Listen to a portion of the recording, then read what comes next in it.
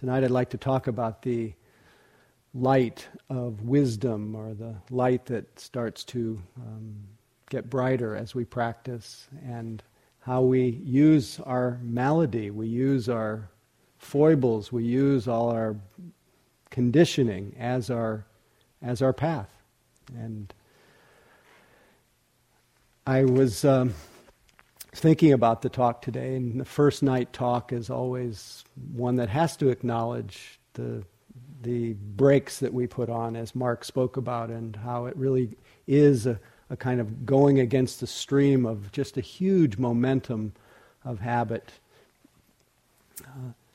But also the first night, after a day of bouncing around with our mind and our body being not so easy to be with, I have a feeling there are a few of you who planned your escape today.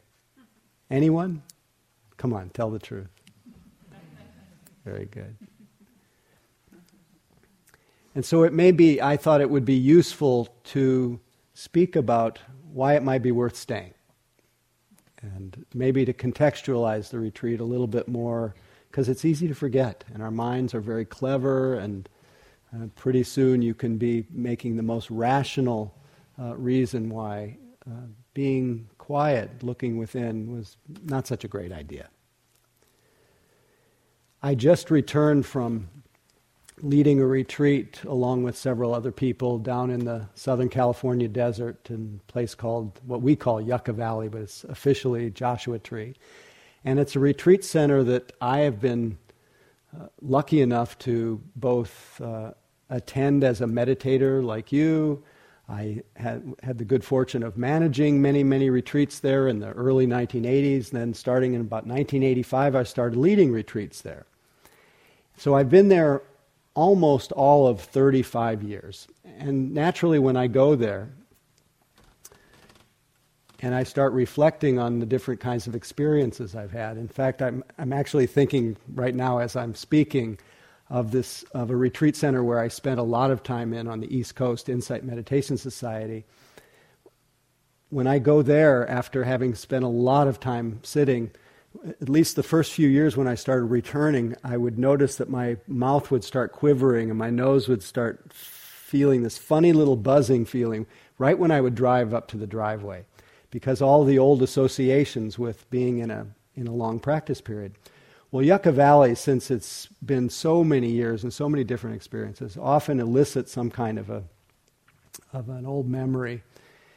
And this time I couldn't stop thinking of a teacher a teacher named Anagarika Munindra. Some of you have read a book about him. Some of you may have met him back in the early 80s. But he was the teacher of Joseph Goldstein, who Spring mentioned today.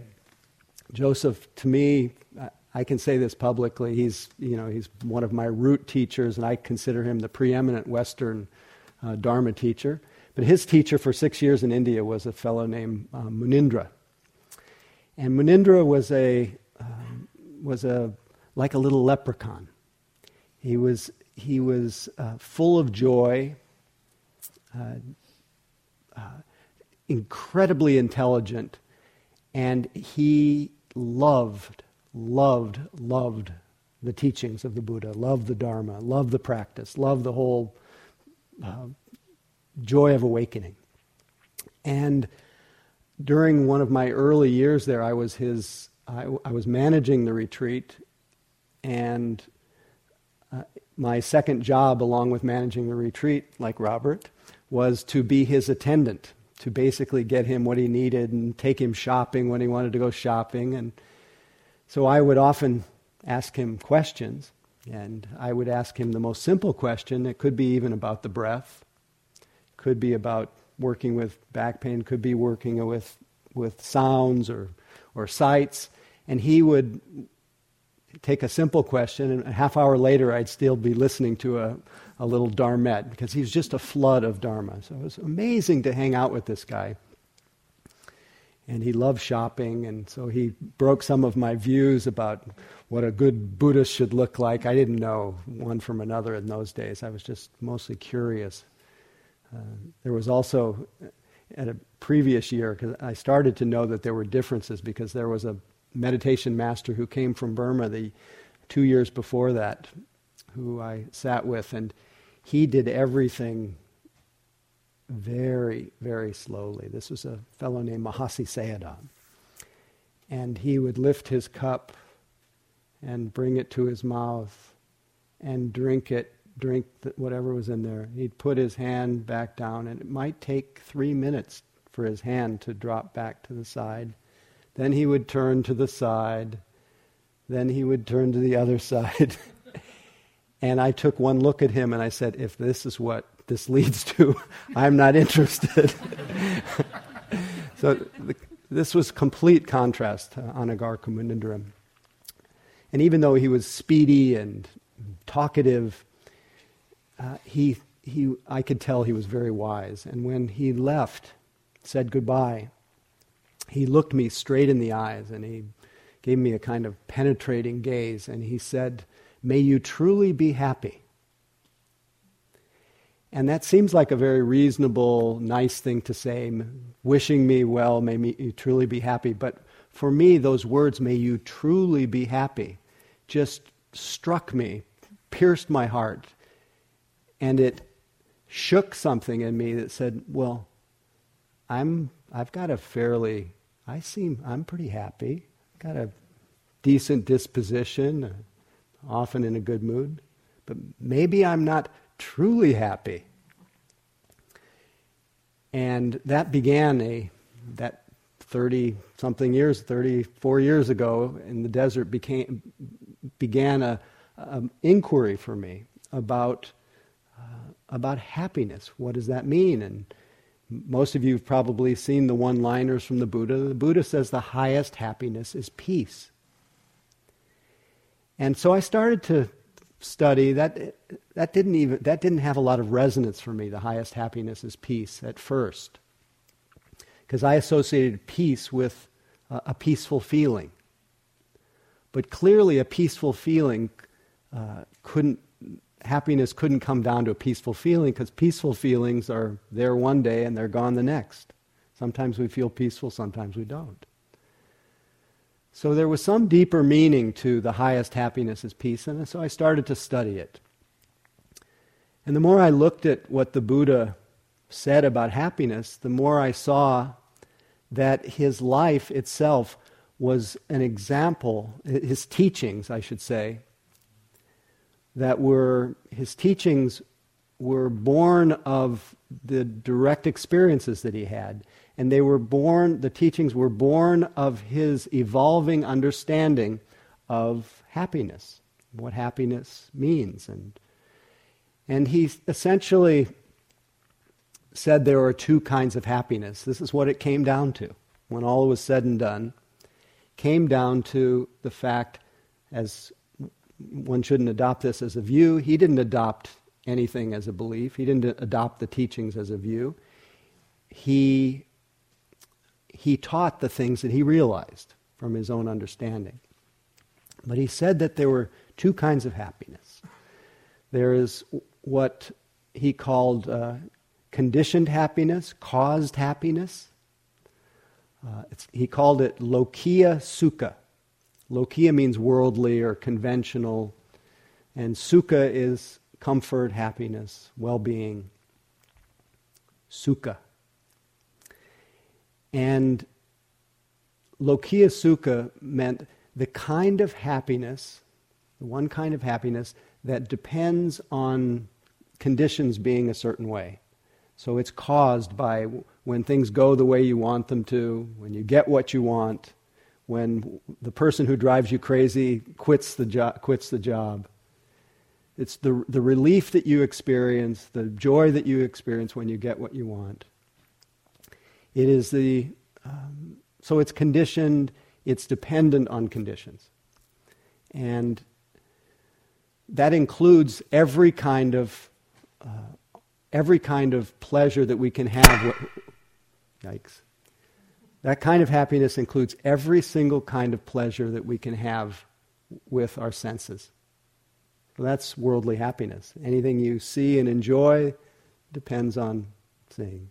You hear a sound, smell a smell, you taste food. That's conditioned happiness. When those conditions are present, you feel it. When they're absent, you don't. The Buddha also said about this kind of happiness is that he also called it the happiness of bondage. He called it the happiness of, maybe this is an extreme word, but he called it the happiness of slavery.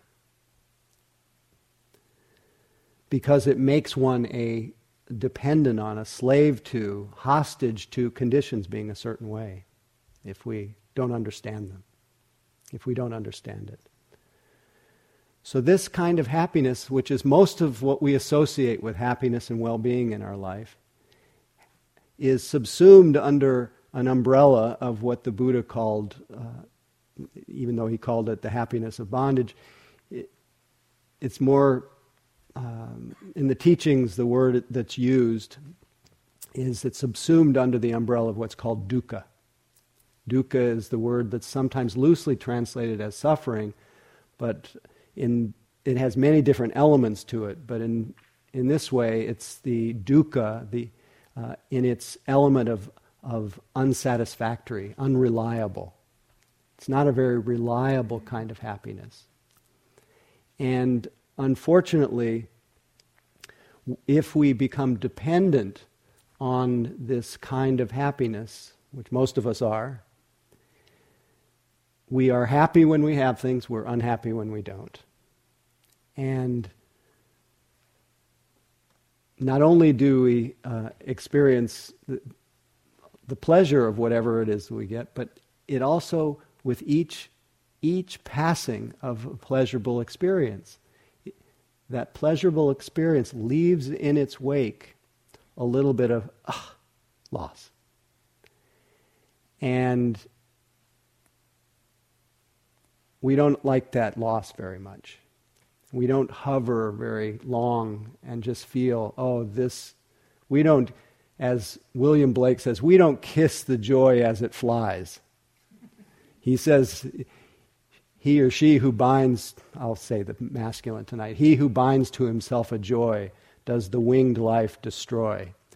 But he who kisses the joy as it flies lives in eternity's sunrise. Our habit is not so much to kiss the joy as it flies and live in eternity's sunrise. What we often do, because not only is that sense of loss left in the wake of conventional happiness, but it also plants a seed. It plants a seed that says, when that something experience like that last experience I had arises again, I want to repeat it. Did any of you have any kind of pleasurable experiences today on the retreat? Did any of you, after that experience happened, try to replicate that experience? Thank you. Did any of you come to the retreat with the memory of having had experiences at other retreats? Did any of you try to get to that experience again? So this is we call that carrying the corpses of previous retreats. There's a tendency to burden ourselves with the attempt to replicate something that's happened before. So this is maybe the challenging news, is that most of what we have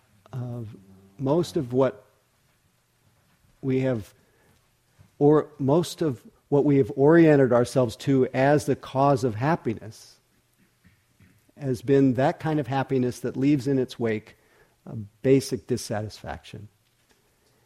And then that kind of happiness has kept us on a continuous wheel of endlessly looking for the next experience. I talked about it last night as being obsessed with what's next. And so no wonder we come to the retreat and we're waiting for the bell to ring, we're waiting for the meal, we're waiting for the Dharma talk in some cases. We're waiting for the end of the retreat already, where our heart and mind is always looking for something else. It's literally built into our So it's not our fault necessarily, it's just habit. And as we all know that the consumer universe needs to, it thrives on that kind of addictive mind that's constantly lost in the world of this kind of worldly happiness.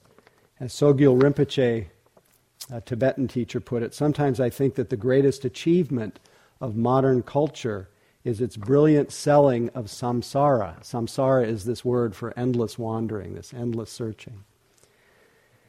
And its barren distractions. Modern society seems to me to be a celebration of all the things that lead away from the truth, make truth hard to live for, and discourage people from even believing that it exists. And to think that all this springs from a civilization that claims to adore life, but actually starves it of any real meaning, that endlessly speaks of making people happy, but in fact blocks their way to the source of real joy. This modern samsara feeds off an anxiety and depression that it fosters and trains us all in, and carefully nurtures with a consumer machine that needs to keep us greedy to keep going. Samsara is highly organized, versatile, sophisticated, assaults us from every angle with its propaganda, creates an almost impregnable environment of addiction in and around us. The more we try to escape, the more we seem to fall into the traps it is so ingenious at setting for us.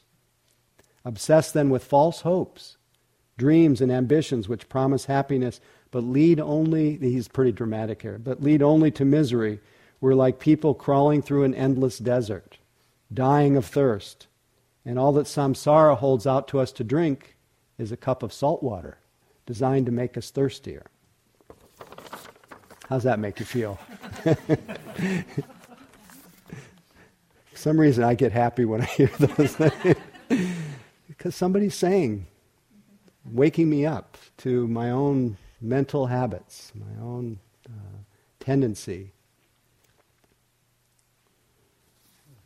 As another teacher, Sri Nisargadatta, put it, as long as we believe that we need things to make us happy, we shall also believe that in their absence we must be miserable.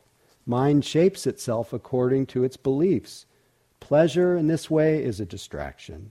It merely increases the false conviction that one needs to have and do things to be happy, when in reality it's just the opposite. Real happiness is best expressed negatively, as there's nothing wrong. I have nothing to worry about. After all, the ultimate purpose of practice is to reach a point where this conviction, instead of being only verbal, is based on actual, ever-present experience. Which experience? Experience of being open, uncluttered by expectations. It's like the happiness of open spaces, of being young, of having all the time and energy for doing things, for discovery, adventure. Your true home is in openness, emptiness. True happiness has no cause, and what has no cause is immovable. So that leads to the second kind of happiness that the Buddha spoke about, which he called lokuttara sukha. Lokuttara means beyond the world, unstuck from the world, not a well-being that doesn't depend on conditions, doesn't depend on circumstances, doesn't depend on your life situation. That is a happiness that, as that last quote says, it's immovable, unshakable.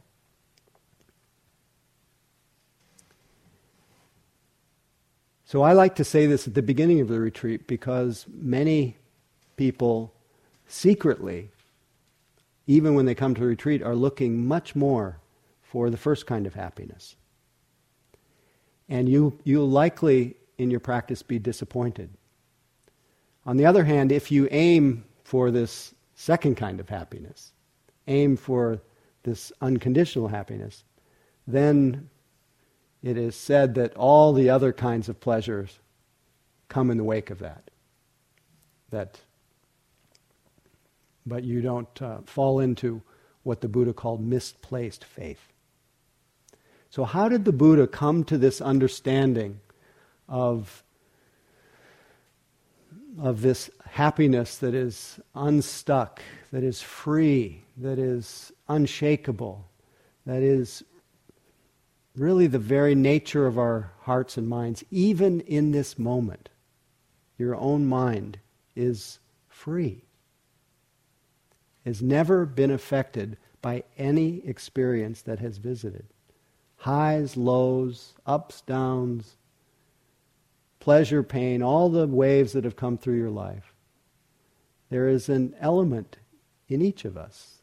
Some would say the very consciousness through which we're perceiving is lokuttara sukha.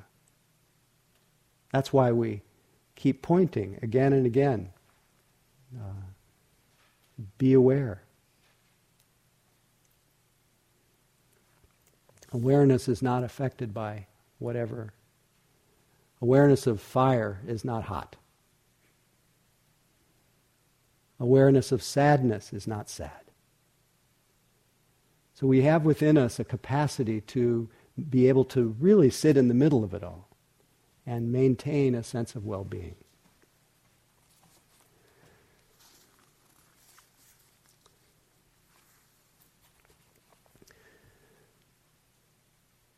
I know many of you know the story of the Buddha, but he was very much like us in that he had a relative, just the fact that we can all be on this retreat suggests a level of comfort and privilege that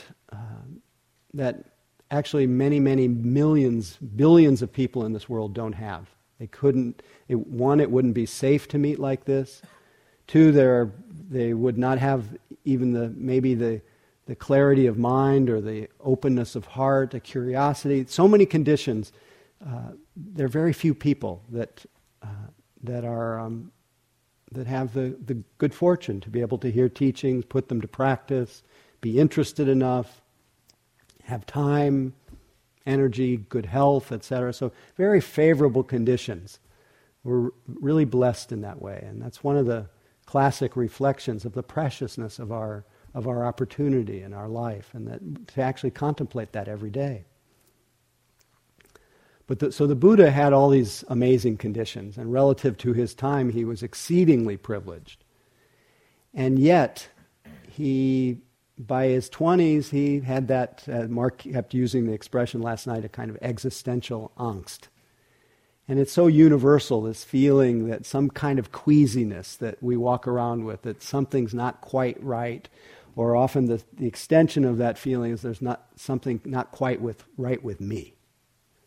And maybe everybody else has got it together, especially when we tend to idealize everything and everyone, and we're especially idealistic here. But somehow we're not in on the secret or something.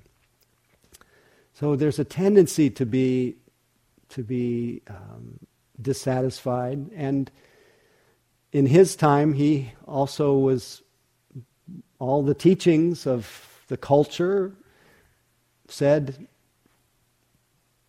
wine, song, food, sensual indulgence is the doorway to happiness, and very much like all times. That's basically the human tendency of mind to go for the quick, go for the short-term pleasure, and think and assume that if you link enough of them together, you'll be happy.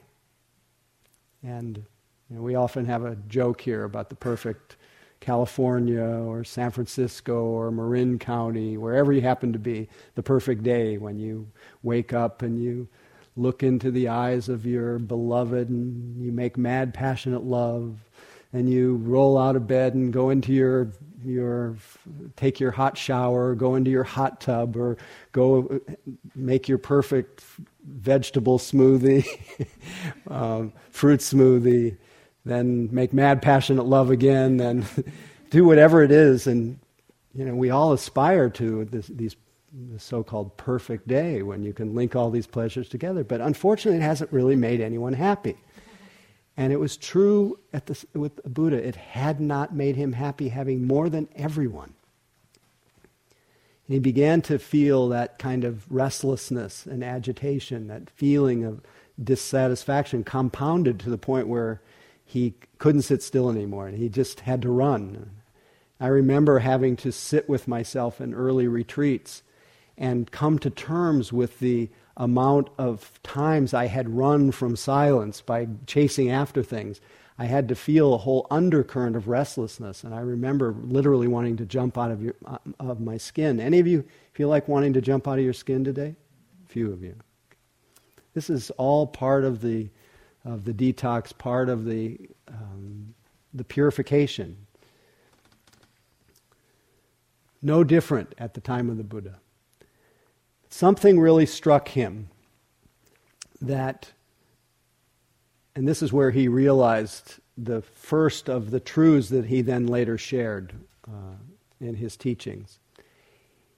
He started wandering around, looking for some meaning in his life, and what did he come into contact with? And it said he came into contact with what are called the 4 heavenly messengers. But it was the first 3 heavenly messengers that blew his mind, that broke his heart open, that turned his mind, turned his heart toward the example of the 4th heavenly messenger. The 4th heavenly messenger was a mendicant, someone who was living differently, who was not just lost in the next experience. But what he saw, the first 3 heavenly messengers. First one was someone who was similar in age to him. At this time he was 29. And he saw someone similar in age who was extremely ill, potentially dying, and that shook him up. And then he saw an extremely old person. These are obvious things in everyone's life, but somehow the teachings remind us that we don't really look at this. We don't open to it. We pretend it's not happening. We hide our elderly in nursing homes, and not every culture does, but I would say in American culture and North American culture, that there's the nursing home industry is huge. Other cultures, the elderly are very much part of the idea of filial piety and the devotion to the elders and respect of the elders, but there is still some way that our mind is geared toward not looking at the inevitable fact of sickness and old age. And then finally he saw the 3rd heavenly messenger that was a corpse, a dead person. And that pierced his heart, and he felt initially, and it may seem strange that somebody his age wouldn't have seen these things, but it reminds us that we can keep ourselves oblivious to this. But he realized that he had built his whole identity, his whole sense of his pride was built on his youth and his vigor. His pride was built on his health, and his pride was built on being alive. And it said in that very moment that his pride, that the so-called 3 prides were just dissolved. The pride in youth, pride in health, and the pride in life. And he came face to face with the reality, the universal reality of impermanence and change. And intellectually this is all obvious for all of us, but some way we keep running, try to run fast enough not to have to deal with it. We spend billions upon billions on our beautification and on all our exercise, and all that's wonderful, but as the Buddha described later, we put the kind of faith we put in youth and health and life is misplaced. We're actually putting our faith in quicksand, in a way. Maybe that's not the metaphor. Maybe it's just sand falling through our fingers. as Hafez, the Sufi poet, put it, he says, learn to recognize the counterfeit coins that may buy you just a moment of pleasure, but then drag you for days like a broken man behind a farting camel.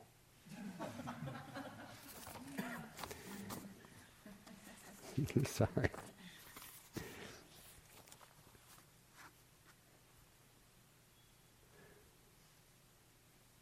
So it's at this point that the Buddha realized the definition of birth. This is not weird. This is just how it is. The definition of birth is the leading cause of sickness, old age, and death. This is what comes with the territory. And because life is of the nature, each of our lives is of the nature to change, we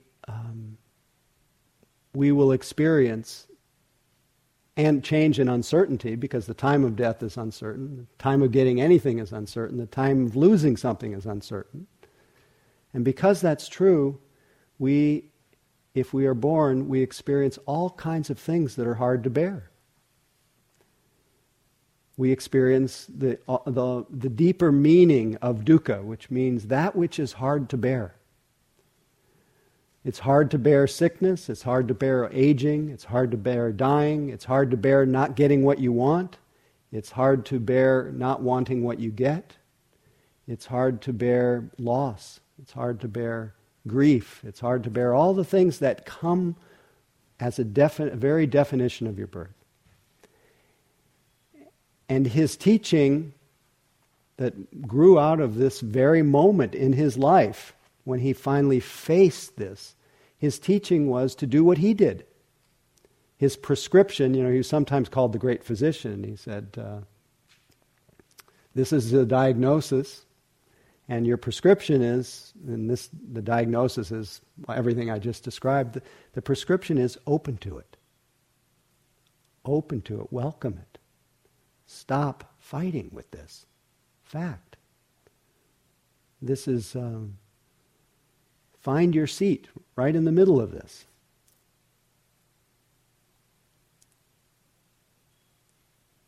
Wake up.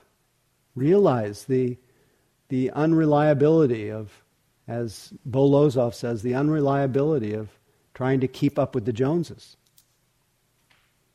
He says it's time we see that the Joneses are not happy.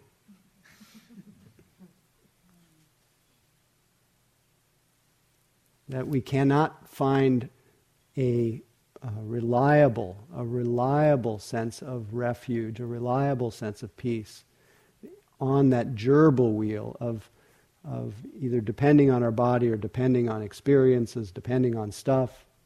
It just, unfortunately, doesn't make us happy. Gives us a lot of pleasure. And this world is extraordinarily pleasurable. But we actually, because our mind moves into a state of reactivity, a state of craving, that compounding feeling of wanting more, we actually deprive ourselves of the real enjoyment of the pleasures of our life and the pleasures of our senses. And that hopefully that's something that we can recover in our practice, is that we can truly feel the beauty of the nature, the beauty of taste, the beauty of sound, the beauty of smell, the beauty of our thoughts, but kiss them as they fly. Not hold on so tightly.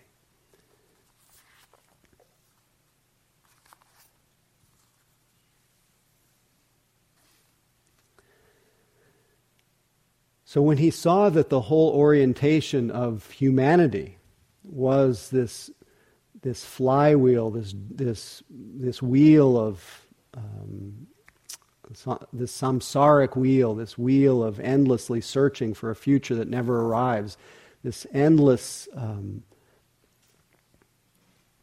bondage in time, always thinking I've come from the past, I'm moving through the present, on my way to the future. this habit of just making the present the only place that we live a kind of pass-through on our way to someplace else. That's what happens in our mind when we're on that wheel. He saw that was the whole orientation of people's minds and culture. And when he finally shared his teaching with his ascetic friends, and he turned the wheel of the Dharma, gave the teaching on the Four Noble Truths, he said, the first one is life has all these things that are difficult to bear, open to them. And he said the second truth, the cause of that suffering, what turns that which is difficult to be with into mental torment, mental suffering, is this deep, deep conditioned habit of wanting things to be other than the way they are, that expresses itself as that incessant wanting mind, the incessant aversive mind, reactive mind, that it shows up as that constant desire to become someone, to get somewhere, to be, keep moving. I brought along this quote that I had meant to share last night. I don't know where it is now, but it's an editorial that I've been reading for years on retreats that really speaks to this habit of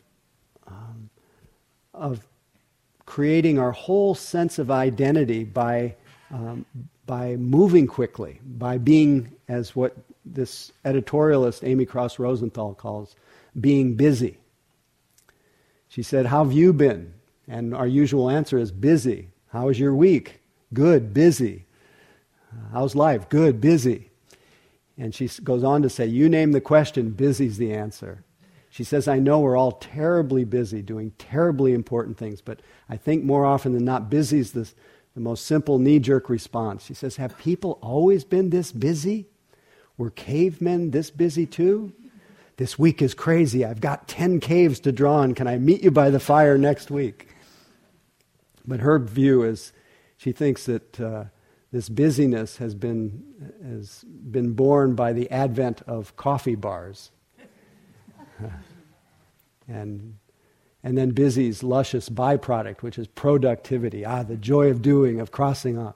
All of this keeps our mind in a state of searching, of overshooting the only place that we can find that unshakable peace, that well-being that doesn't depend on conditions.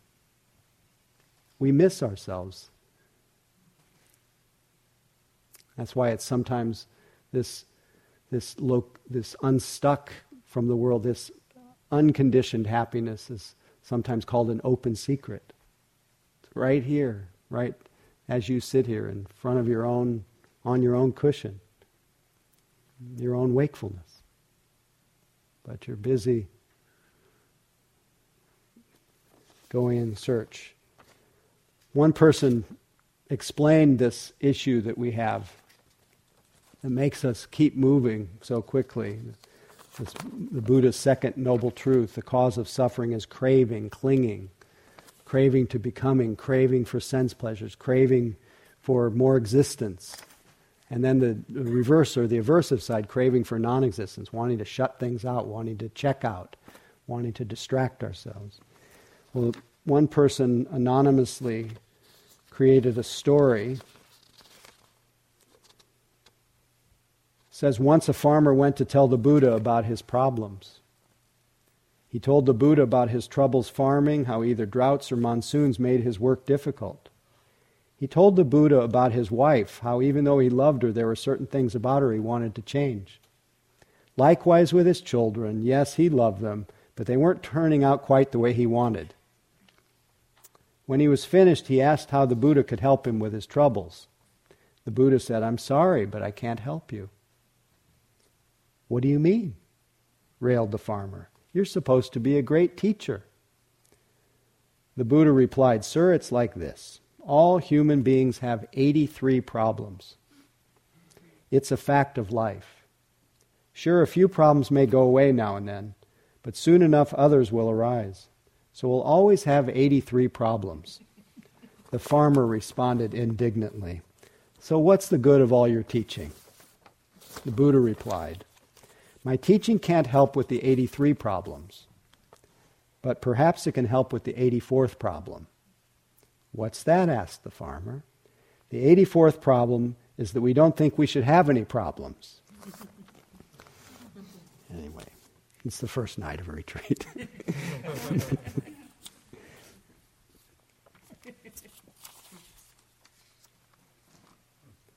So remembering about the pleasures of the world and about our endless seeking, it's not about giving up the things of this world. As Suzuki Roshi says, renunciation's not giving up the things of this world, it's understanding that they go away, understanding their unreliability.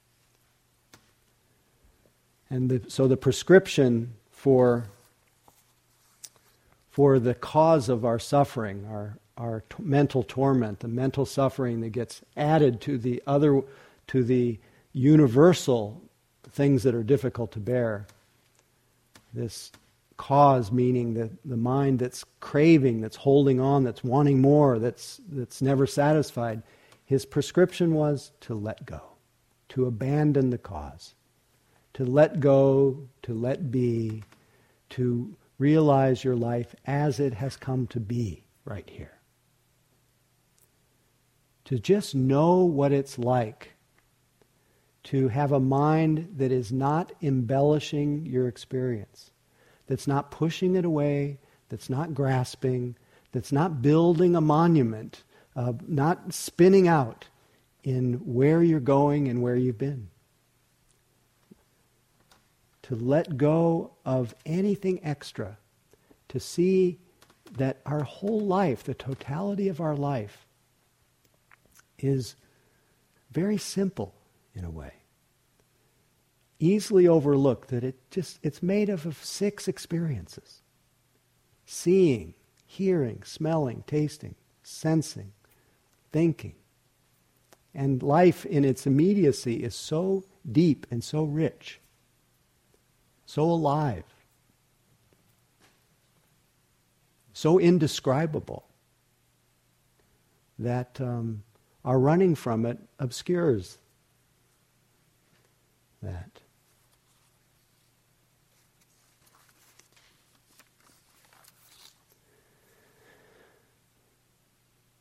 So how did he come to this experience, this prescription to let go?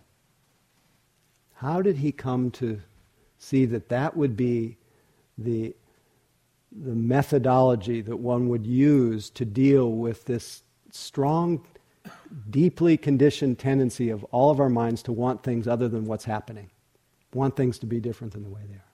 How did the Buddha, in the course of his life, realize that?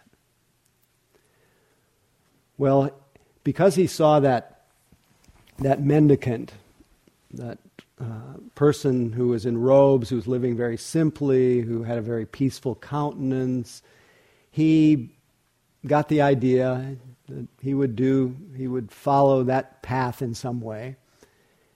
And I always take that as not so much that we all have to become nuns and monks, but that it is helpful to go against the stream of our usual habits, to slow down, and you're doing that. So you already have that brewing in you. And he did the very same thing. He stopped, and he went to the best meditation teachers he could find in his day. And very quickly he experienced, because of the sincerity of his practice, because at this point, he said, if I stay in my dad's business, if I stay in my conventional life, and this is the way he was viewing it at the time, he said, for me it would be like sitting on a bed of coals if there's no peace in my heart. And he just wanted to find something more reliable than everything that he had seen around him. So he practiced, and he used many of the elements that we're using on this retreat. He gathered his attention as a way of orienting himself to the present moment. He brought his mind into his body and his body into his mind, and he used the the natural flow of the sensations that are created by the flow of breathing. And very quickly, his mind coalesced, and he experienced a great sense of well-being and happiness, a great joy of a mind that's not wanting to be somewhere else for a moment. And he felt his body smooth out. Did any of you feel this today, where your body smoothed and your mind was quiet for a moment? A few of you. Well, he experienced this in such an intensity that he was amazed at how refined this kind of pleasure was, more so than any he'd ever experienced. And it was so much longer lasting than the pleasures, the ordinary kind of more gross sense pleasures, as beautiful as they are. But then he had a realization that what he had experienced was as juicy as it was, as delicious, as refined, as beautiful as a state of deep concentration. He saw that it was also unreliable, that eventually it would pass away, and also leave in its wake the desire to replicate it. And he saw that this is not true happiness. Remember the beginning, may you truly be happy. That wasn't true happiness. It was just what you could call high-class sense pleasure.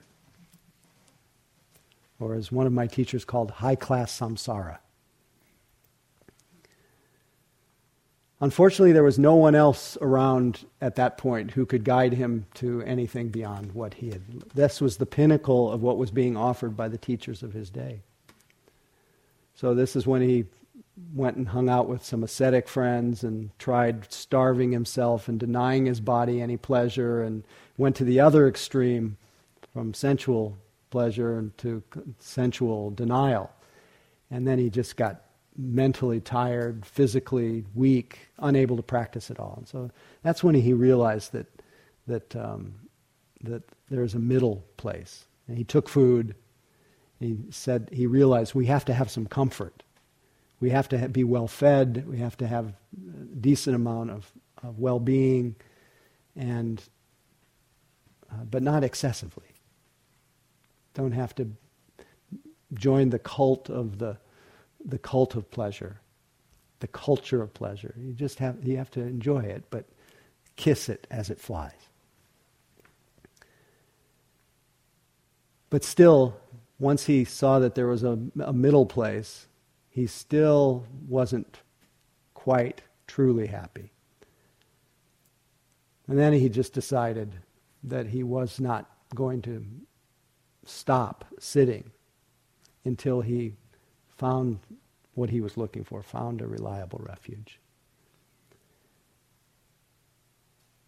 And he practiced, and he used that quality of one-pointedness. He used that concentration.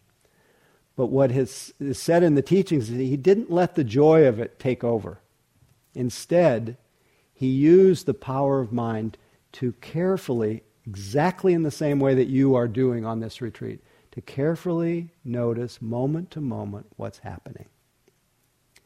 And to apply the same mindfulness to joyful experiences, to unpleasant experiences. Equal opportunity. And he noticed that no matter what came into his mind, as long as there was some continuity, some continuous noticing, that everything he noticed increased the sense of that one-pointedness, sense of presentness, a sense of embodiedness. And each thing he noticed, not only did it help steady himself to notice moment by moment, but everything he noticed made his mind brighter and brighter and brighter. It was as though each moment of noticing was, as one teacher put it, like brushing the dust of memory until the clear mirror of your mind is laid bare. And the brighter his mind got, the more he started being not just taken by what he was noticing, but as Mark was talking about, taken by, when the question came up in the hall today about the nature of awareness itself. And there was a point where he saw, oh my Lord, my mind is shining in its clarity, and everything's being seen more clearly. And that's nice, it's pleasurable, but it's not just the fact that his mind began to fall into his mind's natural radiance, but the natural radiance allowed him to see more of how things work in our mind. And what did he see? He saw very clearly that whatever he had already seen it in a general level, sickness, old age, and death, but he saw it on a microscopic level. Whatever arises, passes away. Whatever arises and passes away, if you try to hold to it, it's like rope burn. You suffer. You let it go, it arises and passes away of itself. You can see that every experience arises and passes selflessly.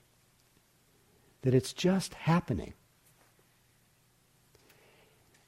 And an interesting thing happened as he saw the arising and passing of his experience with this kind of natural radiance. He actually later shared this beautiful passage. He said, luminous is this mind, brightly shining. And it gets colored by all the things that visit us. And the people who don't practice don't understand this, so they just get lost in their mind. They get confused. But he went on to say, luminous is this mind, brightly shining, and it is untouched by whatever visits. This the yogi understands. So there is cultivation of their heart and mind. So not only did he see the law of change in that microscopic way, but he saw that the more he was able to see that things come and go, the happier he became. He started to feel this kind of joy that didn't seem to depend on what was going on.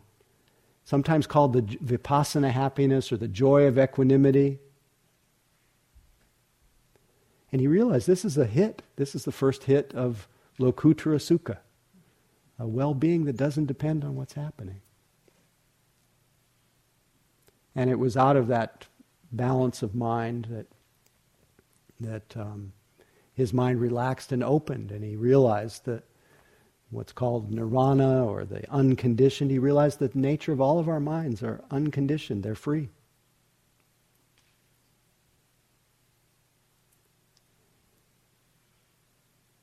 And at first he didn't think anybody could get it because it was so subtle, it was trying to see your own face, very, very deep in a way.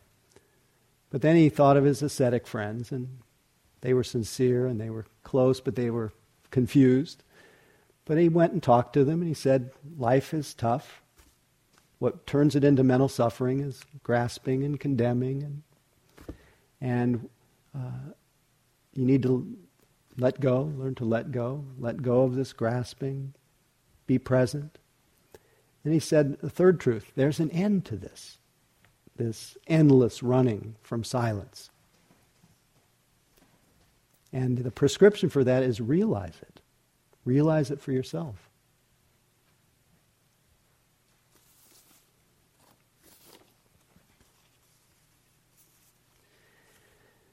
And then he said, because I've run out of time, he said there is a fourth truth, that there is a way, there is a path that you can create with your life, not following some kind of cookie cutter approach, but with your life, right in the middle of it. There is a way that you can develop your own understanding, evolving understanding of happiness, starting with non-harming as we started the retreat. And so this is what creates the conditions for the joy of the bliss of blamelessness. It creates the conditions for you to be able to enjoy all the pleasures of the world. If you're a non-harming person, if you take care with your speech and your actions, and your livelihood, etc.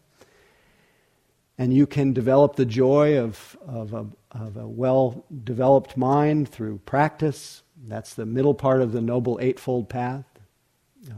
Wise concentration, wise effort, wise mindfulness.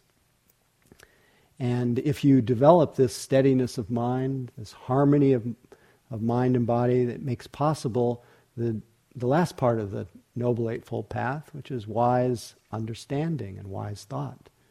That your thoughts start being oriented toward non-harming, toward generosity, toward love. And the prescription is this must be cultivated. So all that happened for him right in the middle of his life, as I hope it will in the middle of yours. But all of us have to wake up in some way. And so I leave you with the words of Jennifer Wellwood in her poem called The Dakini Speaks. My friends, let's grow up. Let's stop pretending we don't know the deal here. Or if we truly haven't noticed, let's wake up and notice. Look, everything that can be lost will be lost. It's simple. How could we have missed it for so long? Let's grieve our losses fully, like ripe human beings. But please, let's not be so shocked by them. Let's not act so betrayed as though life had broken her secret promise to us. Impermanence is life's only promise to us, and she keeps it with ruthless impeccability.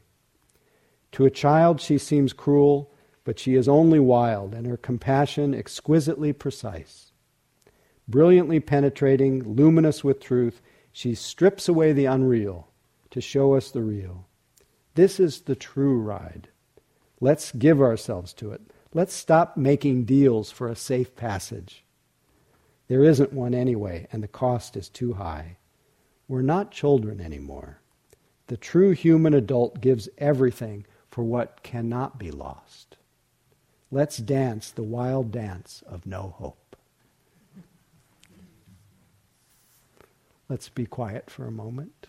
You don't have to change postures.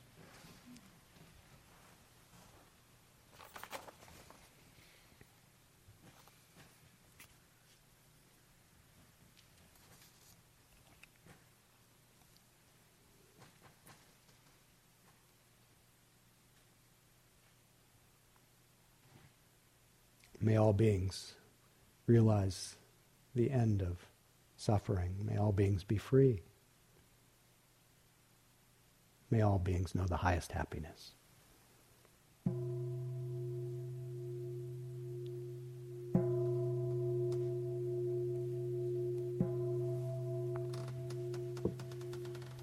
Thank you for your long enduring attention.